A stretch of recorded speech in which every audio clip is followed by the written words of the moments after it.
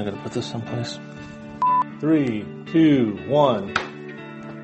Hi, my name is Patrick Ernest. I'm a member of Element, and I've been attending Element Church since Easter of 2008. Well, giving's definitely been a learned process.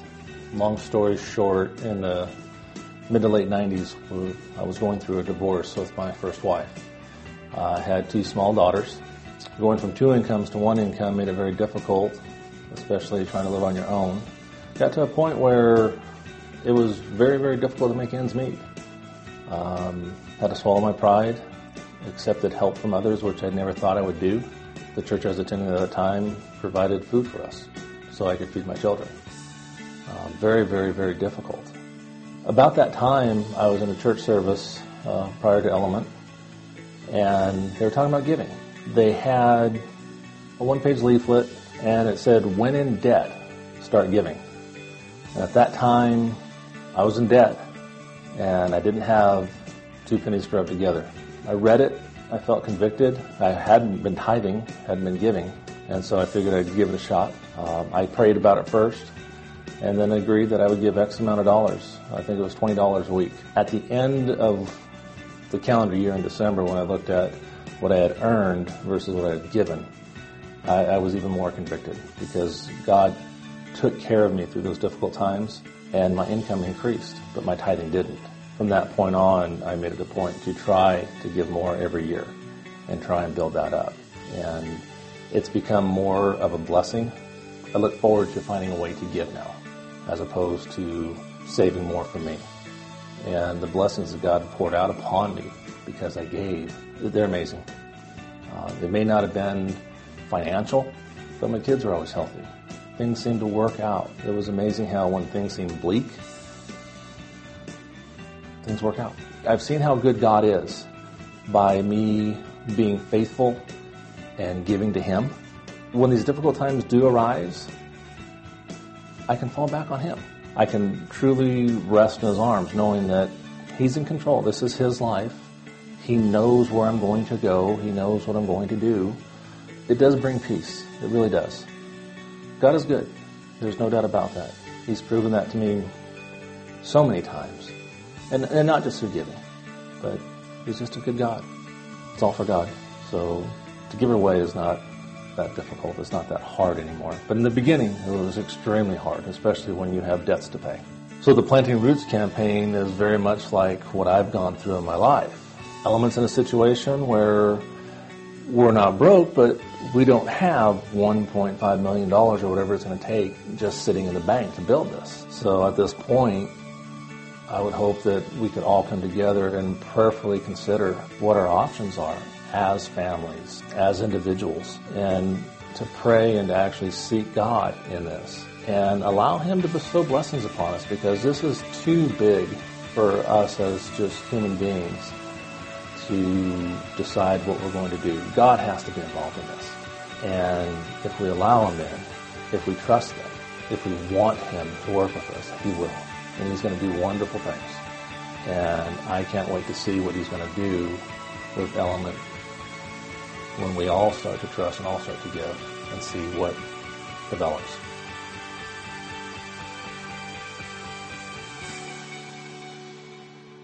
So apparently Patrick and his wife hadn't seen that video when they were in first service this morning. His wife saw, good job. It's like, nice. A couple things in there. If you would ask Patrick, he would echo what I'm saying to you. In the video, it sounds a lot like he's saying, well, I did this and then God did that, and I did this. He has the understanding, which we all should. It is God's first blessing that has been given to us, and then we respond out of that. That's kind of what he's talking about in the midst of it. So he kind of wanted me to be clear with you guys. That's kind of what he's saying. Don't forget, okay, next week, 10 a.m. I know, set your alarm earlier. Get out of bed. Get out there in the field. We're going to have a tent. It's going to be okay. You're not going to be, well, today would be like the mist. But, what happened to our summer? All a little irritated about it? I guess, hey, it keeps the flies out. It's not as hot in here, so yay, go Element. But next week, hopefully the sun's out. It's nice and warm. We'll have the tent out there. 10 a.m. What time are you going to show up? 10:05. Oh, it's 10. We better get going. If you show up at this time, you're probably going to catch like the last song. Be like, got someone actually come and do sounds. Hopefully it's going to be like a rockin' in the tent. Be like a revival in the tent. It's funny that I can waste time because it's third service. So I didn't tell anybody this in any of their services because we're so tight on time today. But the guy that's doing sound, we're explaining it. We're out in this tent, and he's thinking like a tent revival. I'm like, no, we're Element. It's like rock and roll, and then someone yelling at you for half an hour. That's what. And it's like, and he's got this whole thing in his head, and we can't. So it'll be interesting to see what the guy who brings all the sound equipment, sets it up, thinks when we're done. Because in the back of his mind, he cannot get out like, tent revival.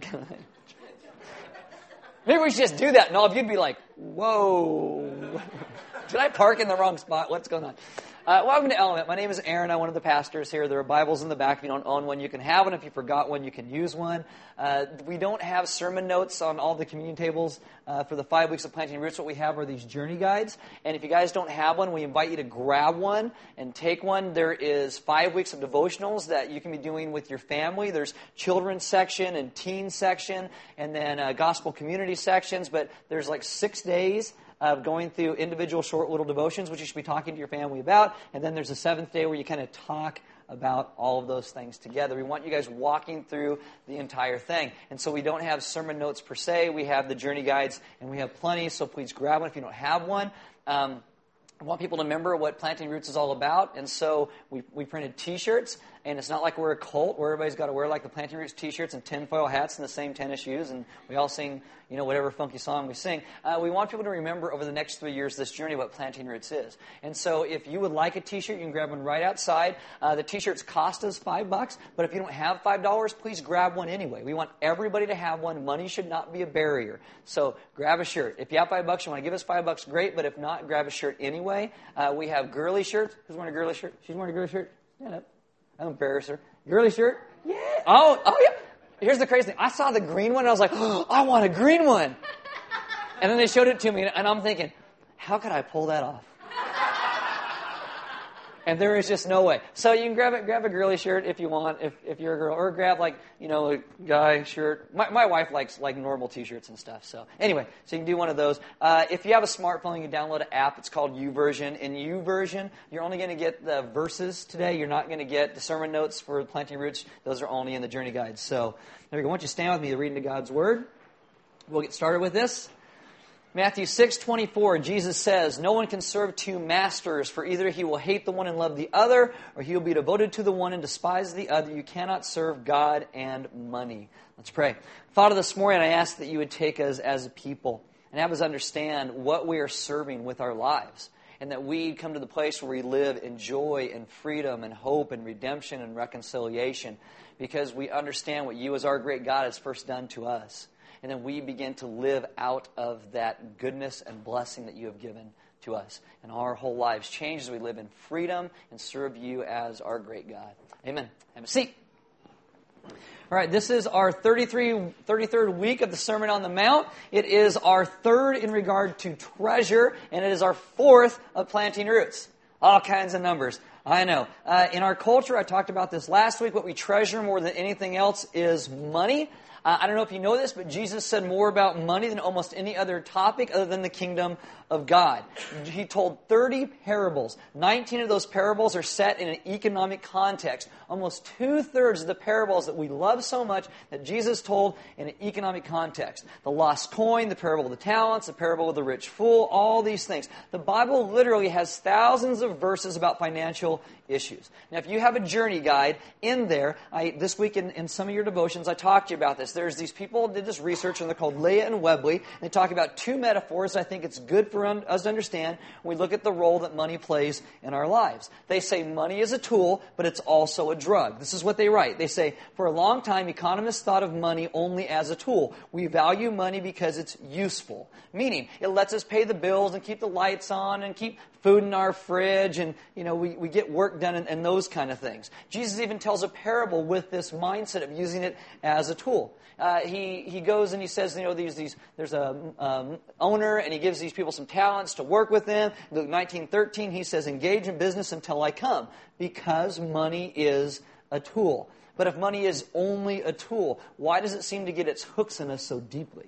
Why do people who are rolling in money always have to have more? Why do people who have no money get a little bit of money and they clutch and hold on to it like it's the greatest thing in the world and they can't live without it? Why do people with enough money make sacrifices that damage their friendships and their families and their emotional health just to get more money? Leah and Webley say, because money is not just a tool, money is also a drug. Now, when it comes to tools, I don't have a deep emotional attachment to my tools. I don't. If you've ever been around here any length of time, you know that all tools seem to do is hurt me. I'm always wearing Band-Aids. Got a cut on my hand right here where I got in the attic yesterday rewiring this light. So bam, right there. If you are around me when I'm working with tools, sometimes I hurt you with my tools. Ask my friend John Warren when I ripped off his thumbnails.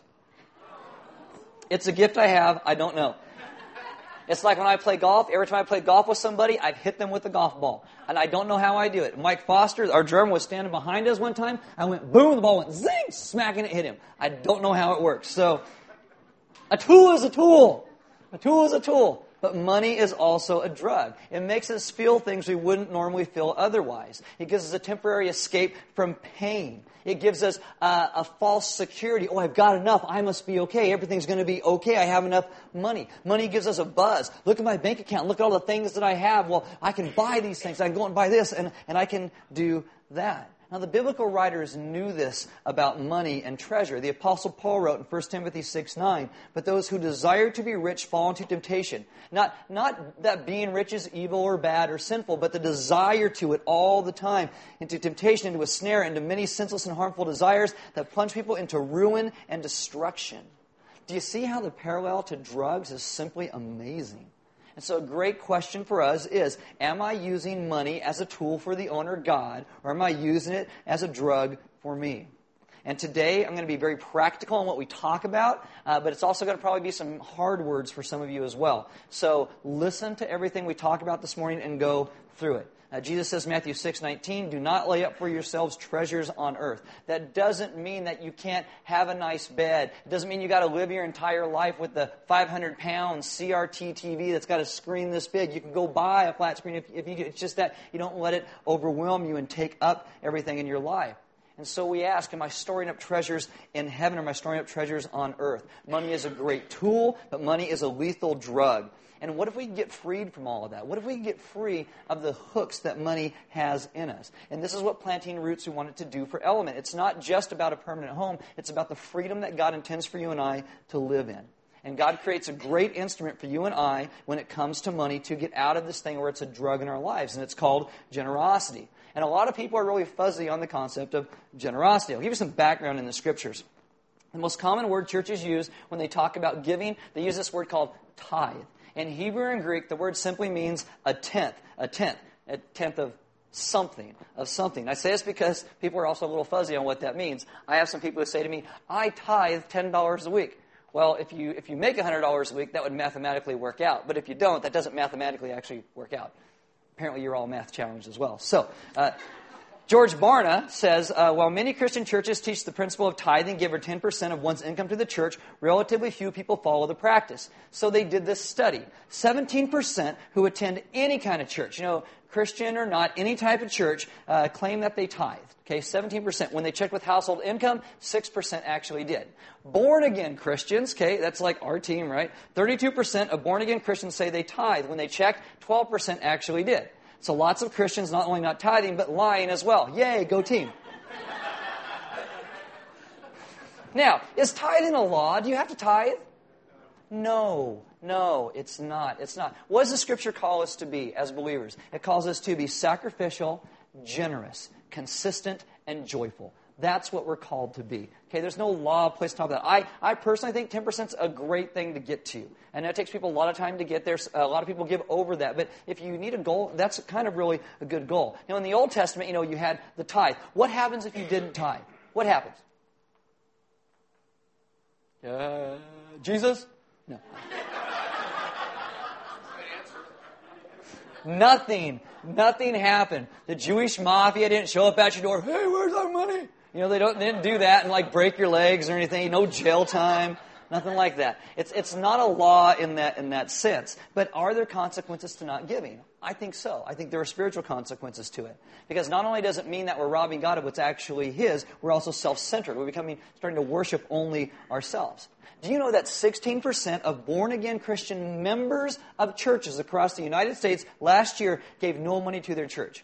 What that means in a real-world context is you, on average, will lose between $50 and $100 in change when you sit down places out of your pockets. You lost more money in change than a lot of people gave to their churches in the last year. It's crazy. It's crazy. I mean, is it possible to go to church for a whole year, not give anything, and still be worshiping God? The answer is actually no, because it's not biblical worship. While I was raising my hands, I was singing the songs, had all these emotions. But all of your sacrifice was to yourself, and worship is about sacrifice. It's your time and your money all to you. It's not real worship. Because you can, for 52 weeks a year, you can sing songs for half an hour or an hour, depending on whatever church you go to. But if you're not giving, you're not worshiping because it's not biblical worship. And I can say so many things to people throughout the year. I can talk about your job and how you treat your kids and how you treat your spouse. But as soon as I start talking about money in this way, a lot of walls go up.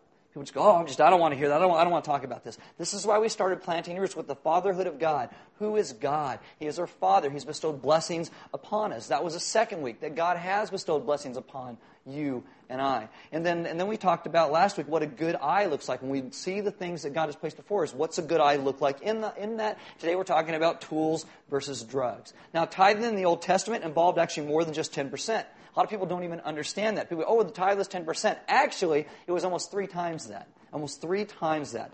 Tithing for Israel was supposed to be this real concrete way that they could have a community centered around generosity. Open your Bibles to Numbers chapter 18. It's one of the first 5 books of the Bible. It's called the Torah. Numbers 18. See, it's real easy because it's called Numbers. Number 18. So I'll give you a little course on how God had His people give. Maybe we can connect that just a little bit as well. Of all the tithes that were supposed to come in the Old Testament, what came to be called the first tithe is Numbers 18, verse 21. And this is what God says.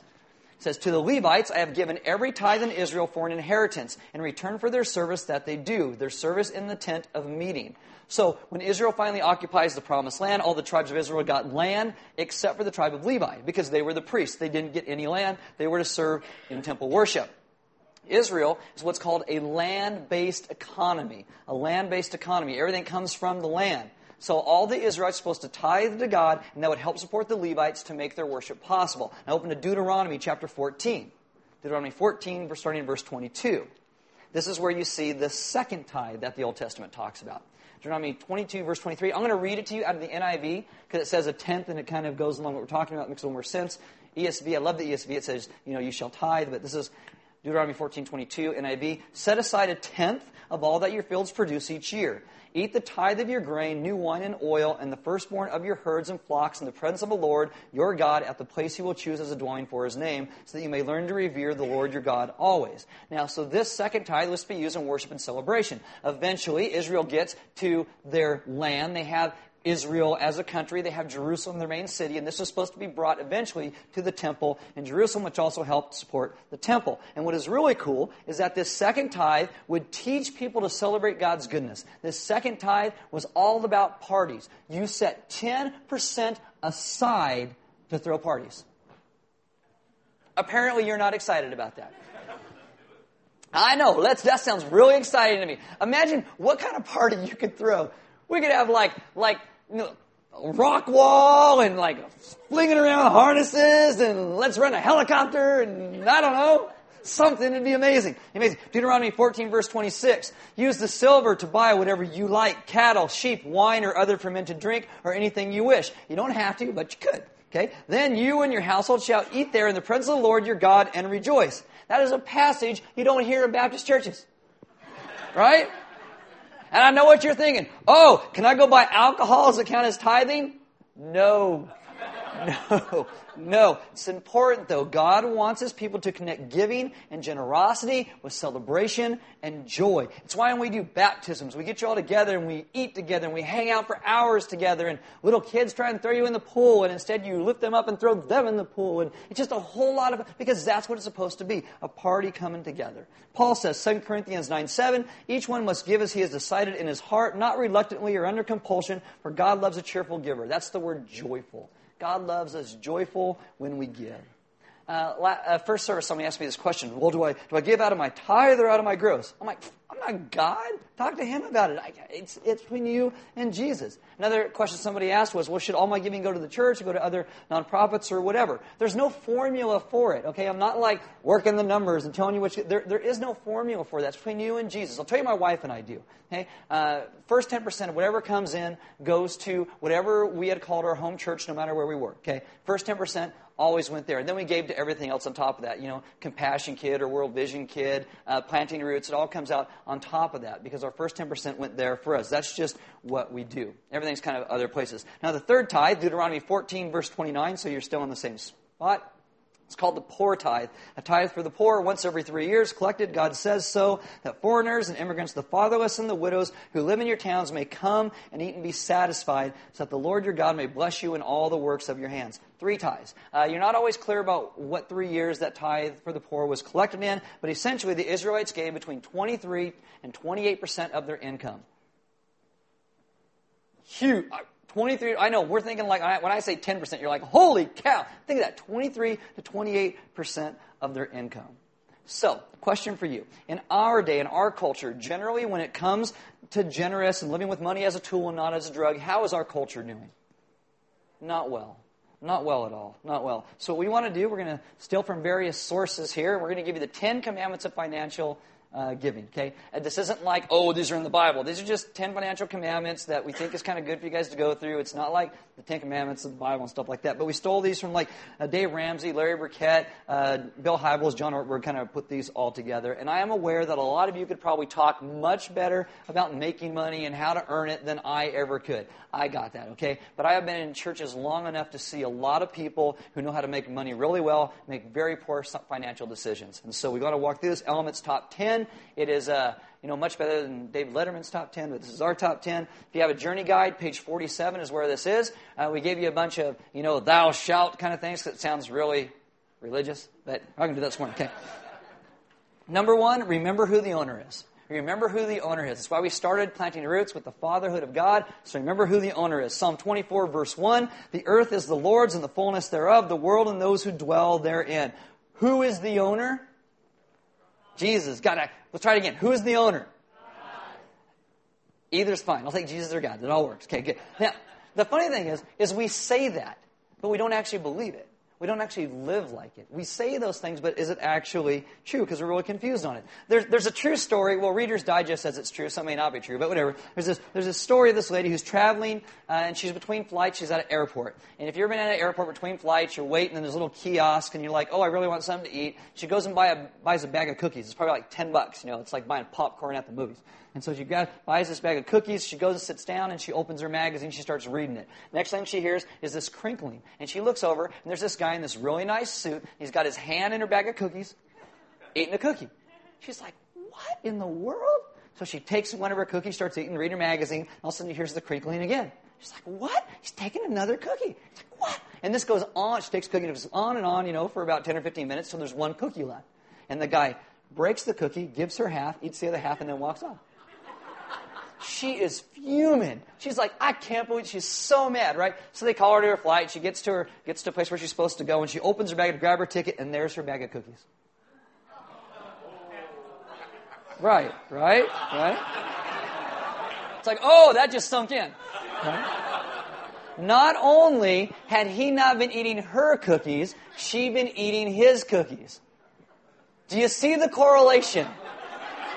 I'm knowing through this Planting Roots I was going to get one cookie analogy, and that was really good, right? So that's it. How we deal with our cookies depends a lot on whose cookies we think they are. Who's the owner? It's God. It's God.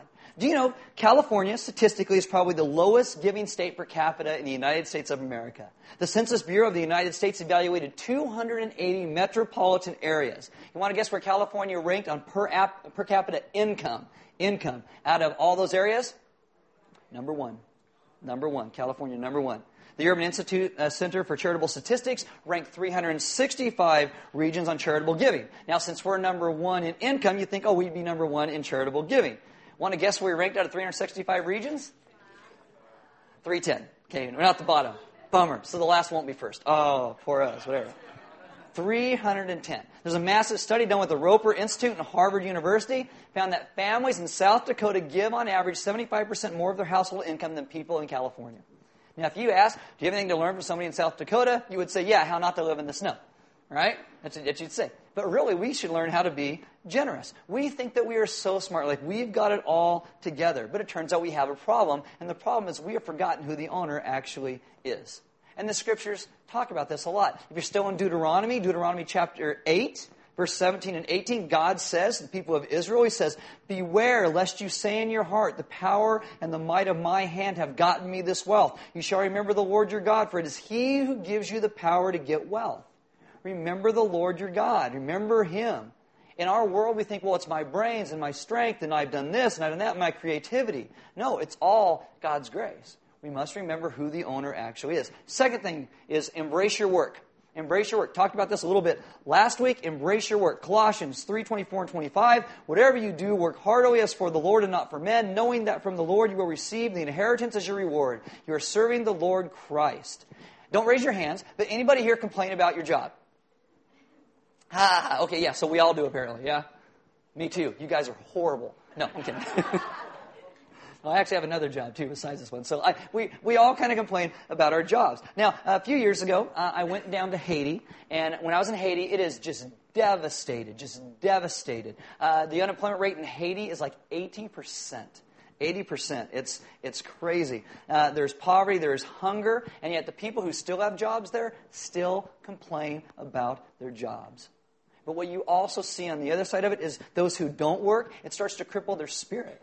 They don't get out. They don't do anything. And so everybody's always just trying to give them things. And it's like they never actually get out and do anything. And they're crippled. They literally have nothing to do day after day. And now they don't want to do anything day after day. Do you know, I saw this statistic last week that in America, our highest places of poverty in America also have the highest rates of obesity.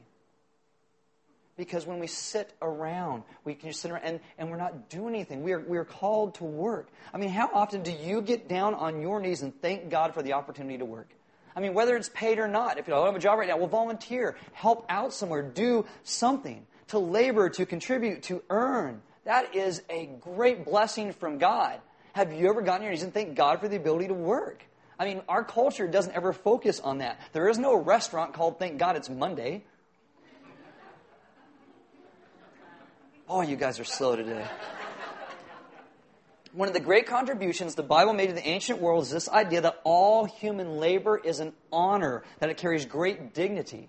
Proverbs 22, verse 29. Do you see a man skillful in his work? He will stand before kings. He says, remember when you work, whether you get a paycheck or not, whatever it is you're doing, you do it with a great attitude, with great diligence, because it's like you're working before God. I think followers of Jesus ought to be the greatest workers with the best attitudes in the world. I think when a Christian applies for a job, people ought to be like, man, I need to hire the Christian.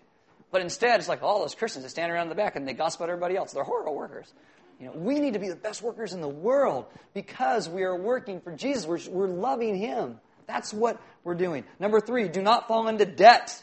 Do not fall into debt. Oh, I already broke that one. Done. Okay. Proverbs 22, verse 7. The rich rules over the poor, and the borrower is slave to the lender. We live in a day that is devastated by debt. It is devastated by it. Credit cards are marketed to college kids, and college kids think they're so smart, and yet they are the most in debt of anyone in our society.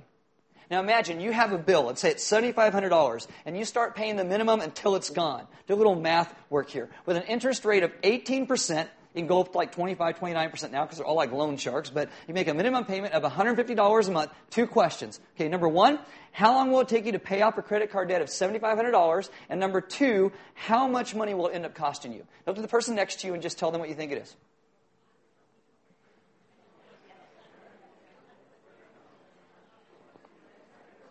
It's like, oh, hold on, get on my phone that I'm in debt for. If you try to pay off this debt of $7,500, 18% interest, minimum payment $150, it will take you a little over 30 years to pay it off. 30 years. On a debt of $7,500, you will end up paying $23,000. Yeah, that new TV just about doesn't sound so good now, does it? It's like, oh, or that new phone. Oh, I'm in debt. What do I do? And a lot of times this happens. We keep buying all these little gadgets and we're in debt and we got to pay off this bill and there's nothing left for us to give because we spent it all again on ourselves. And debt will squeeze the freedom and peace out of people like almost nothing else in the world. And the Bible has a lot to say about it. And outside, I would say whatever mortgage is prudent, whatever business loans might be wise, the general consensus of the Scriptures is that debt comes with a warning, that this is detrimental to your health, your physical health, your spiritual health, your mental health, your family's health. This is how strongly the Bible warns about it. Deuteronomy 24, verse 6. See, I'm trying to keep you guys in the same area. Deuteronomy 24, verse 6. No one shall take a mill or an upper millstone in pledge, for that would be taking a life in pledge. You're like, I have no idea what that means because I've never taken a millstone as a pledge. So therefore, I've been following the Bible my whole life. Never even knew. Yay, go me, right? No. Okay.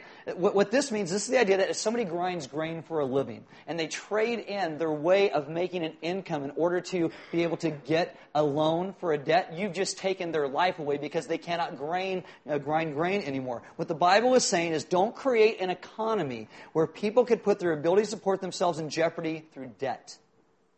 And that's exactly what we have done. Our government has done that to itself as well. If you are in debt, you need wise counsel. And we started Financial Peace University, started last week at the free preview. It gets going full bore this week. And if you need some help and you want to walk through it, it's a 9-week course. You can sign up at the Welcome Center in the back. If you can't afford the $110, which doesn't go to us, it goes to the FPU people for putting on the course. If you can't afford that, we have somebody in First Service who said they'd sponsor you. And so if you need to get out of debt, if you need to work at it, we would encourage you to go to that because debt is going to strangle you. There are people who the stress of debt has actually brought on heart attacks and strokes. We do not want that to be you. We want you to be able to still come here and complain that the music is too loud and Aaron preaches too long and he's too mean half the time. We want all that, okay? We want you to live in the end financial lives that honor God. Number 4, teach your children about money. Teach your children about money. We all learn about money in one way or another from our parents. It'd be fascinating to find out, what did you learn from your parents? Did you learn to be impulsive? Did you learn to be worried all the time? Did you learn to hoard? Did you learn to flaunt it? Did you learn to be generous? We all learn. We live in a world today that teaches parents, if you can't spend enough time with your kids, we'll just give them money and stuff, and that takes care of it. No. The greatest gift you can give to your kids is you living a life that honors Jesus Christ. That's the best gift you could ever give them. Let them see you love Him. Let them see you work hard and work well. And let them see you learn how to use money as a tool and not a drug. But unfortunately, all the time, our kids are just keep getting things and things and things because we feel guilty because we're not raising them the way we know we should. Let them see what it means. Model financial life for your kids. Because you can model credit card abuse, chronic debt, neglect of giving, recreational shopping, or you can model wisdom, simplicity, humility, and generosity. We all model one thing or another. We all teach them one thing or the other. Number 5, have a plan. Jesus says not to worry about tomorrow. Right. Don't be anxious about tomorrow, but it's okay to have a plan. Okay? Planting roots is about having a plan. 1 Corinthians 16:2, Paul says, on the first day of every week, each of you should put something aside and store it up. And then Paul moves on to say, you should save and you should give. Again, planting roots is a plan. One of the best plans I've heard is what's called the 10-10-80 plan. If you don't have one, you can maybe kind of work towards this. First off, what you do, take the first 10% of whatever God sends your way, right off the top, you give it to God's work. Very hard for my wife and I to do at first. Spent years before we actually got there. But now that we're there, it's just a habit. Everything that comes in, whatever it is, 10% right off the top goes to God, no matter what, period. No matter what house project I want to work on, never what gadget or new phone I want to buy.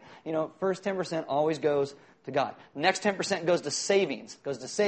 Proverbs 21, verse 20. I'll read this to you out of the NIV. In the house of the wise are stores of choice food and oil, but a foolish man devours all he has. A foolish man devours all that He has. That's wisdom from the Bible right there. I am trying to work on this one. I don't always do this well because I keep finding projects at my house to work on and spend money on. But I don't want to be at the end of my days ashamed and foolish. And last one, you live on 80. Now, I know right now a lot of people are thinking, hey, how would I ever even do that? I can't live on 100% of what I make right now. How do I live on 80? You know, honestly, if we looked at how we spend our money, we have money for the things that we want. I mean, you have money to go out and eat if you want.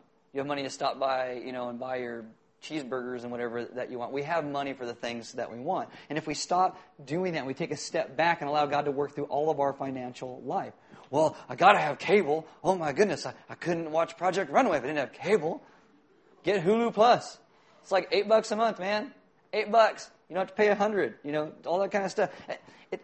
And even if you get to 80% to live on, it's not like, okay, 10% is God, 10 savings, 80% is all mine. Wow.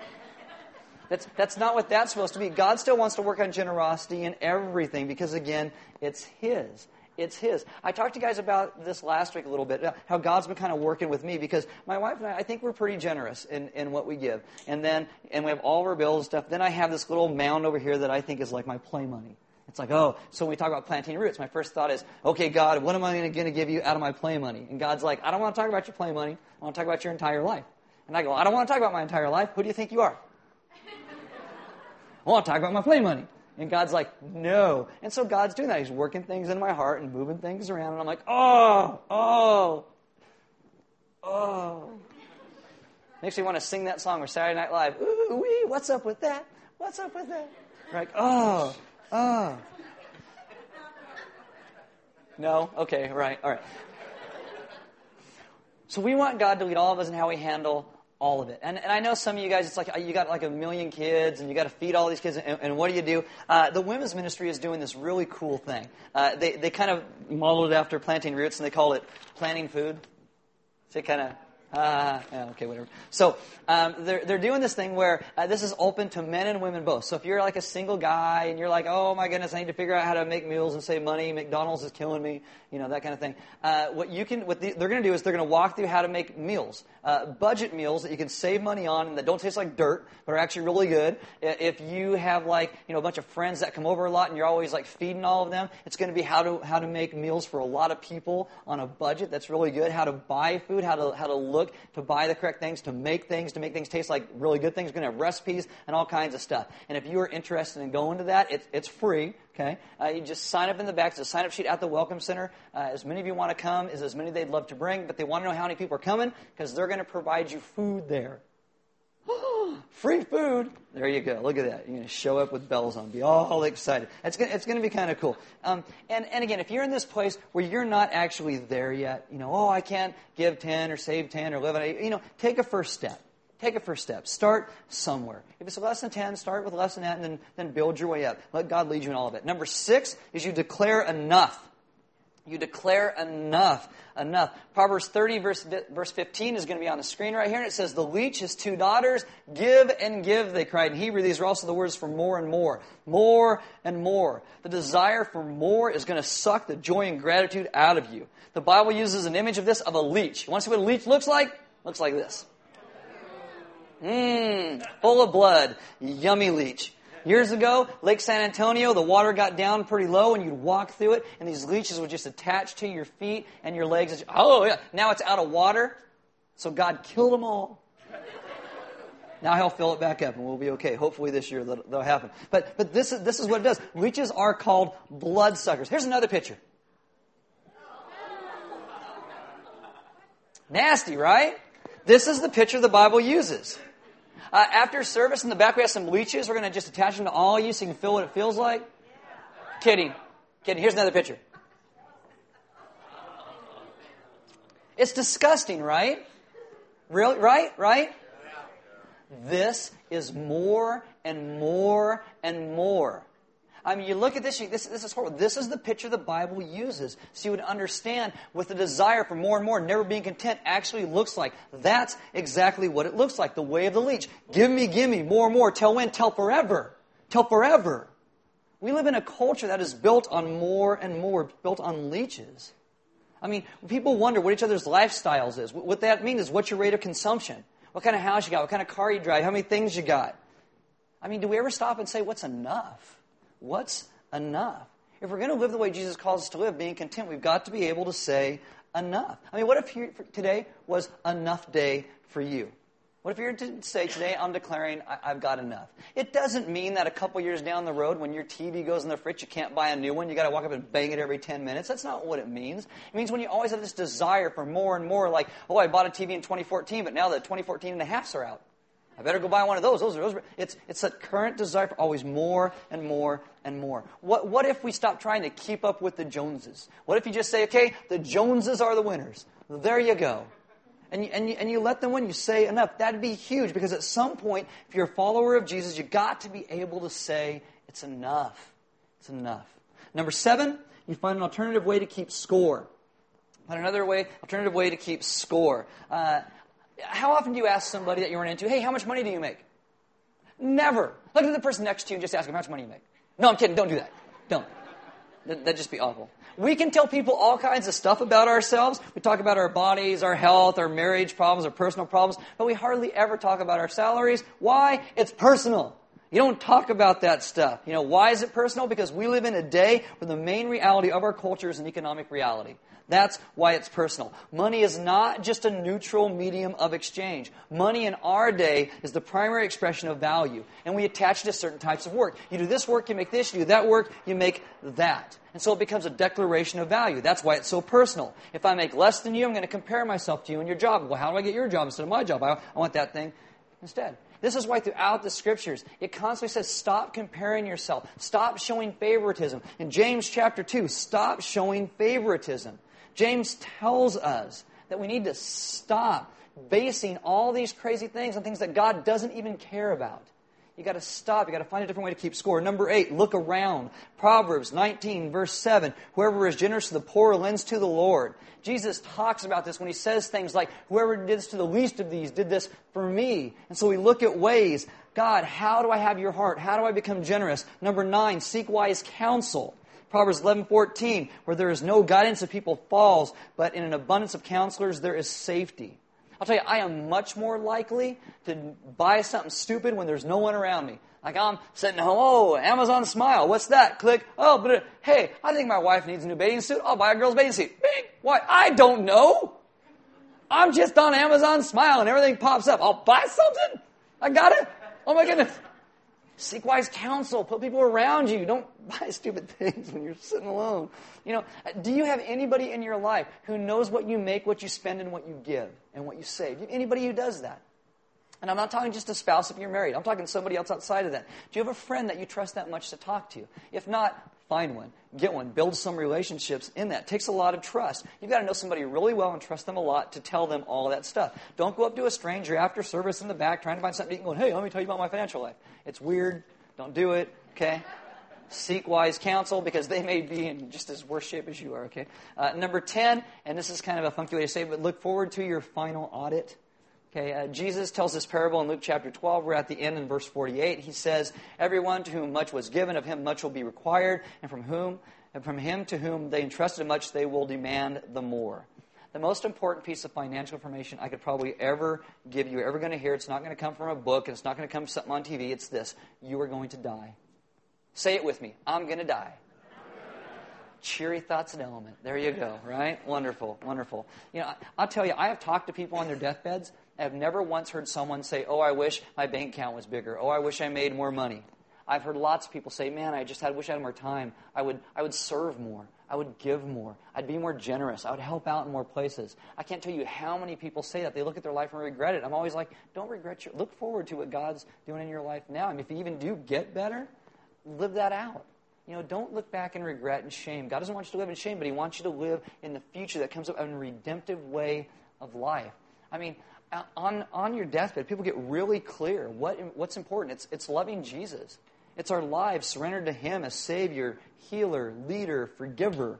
All of those things, our lives in context of what He has done. In the Sermon on the Mount and Planting Roots, we want it to remind you that you don't have to wait till you're on your deathbed to think about all this stuff.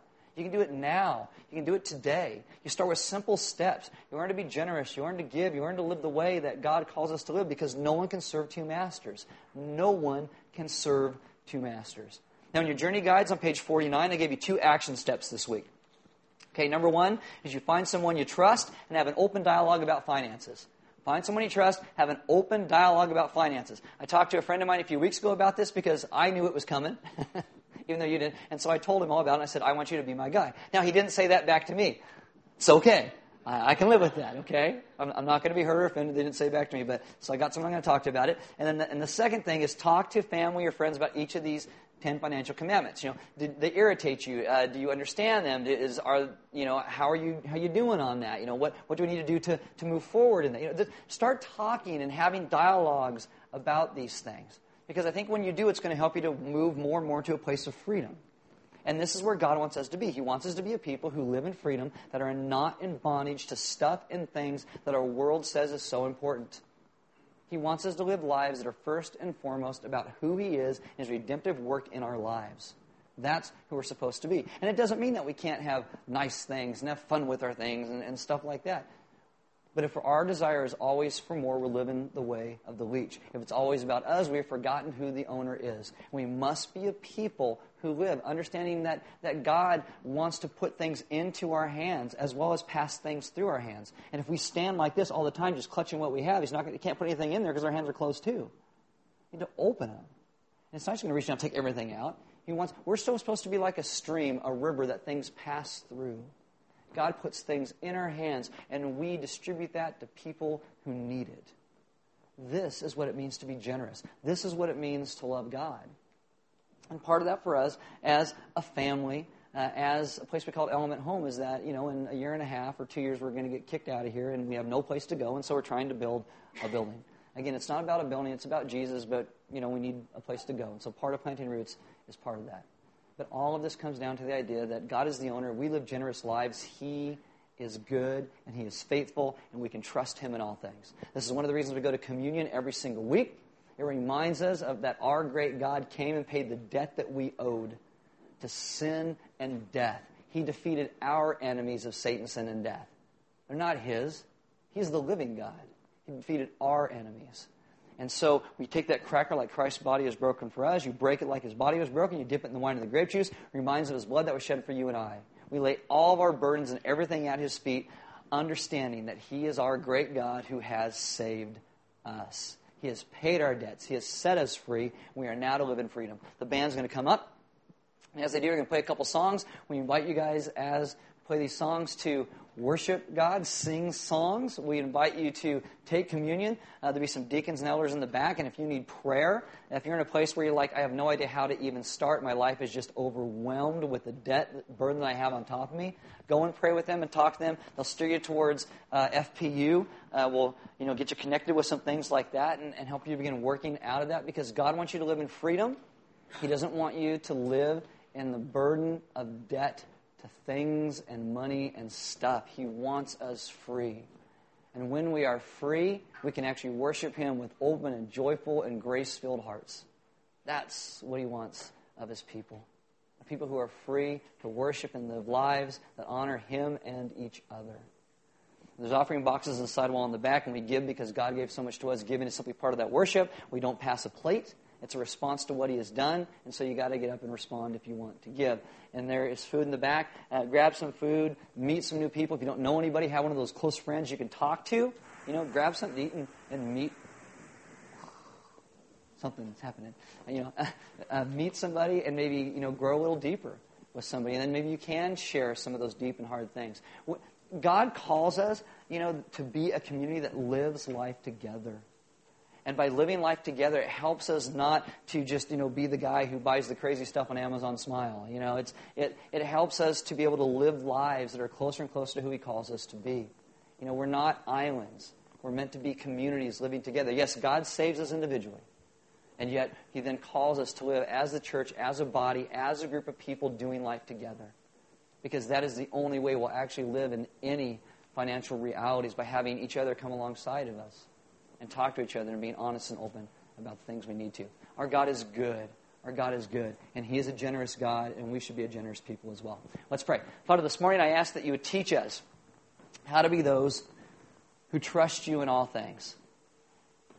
Father, it seems so easy at times to clutch our hands together and not want to give anything. To hoard and to think we never have enough. To also think that if we give, we won't have enough. Because sometimes the numbers don't make sense in our head. And yet you are faithful. You are good. Teach us how to be those who remember who the owner is of all of our lives. Not just finances, but everything. Our hearts, our souls, our minds, our wills. You own everything. And I ask that we be those who lay all of us before you, trusting you as the great Father you have revealed yourself to be. That we would understand when you send your Spirit, there is freedom there. That when we come before you, it is a place of hope, not a place of despair, not a place of shame about how we're not handling things correctly, but a place of hope that things can always be different tomorrow.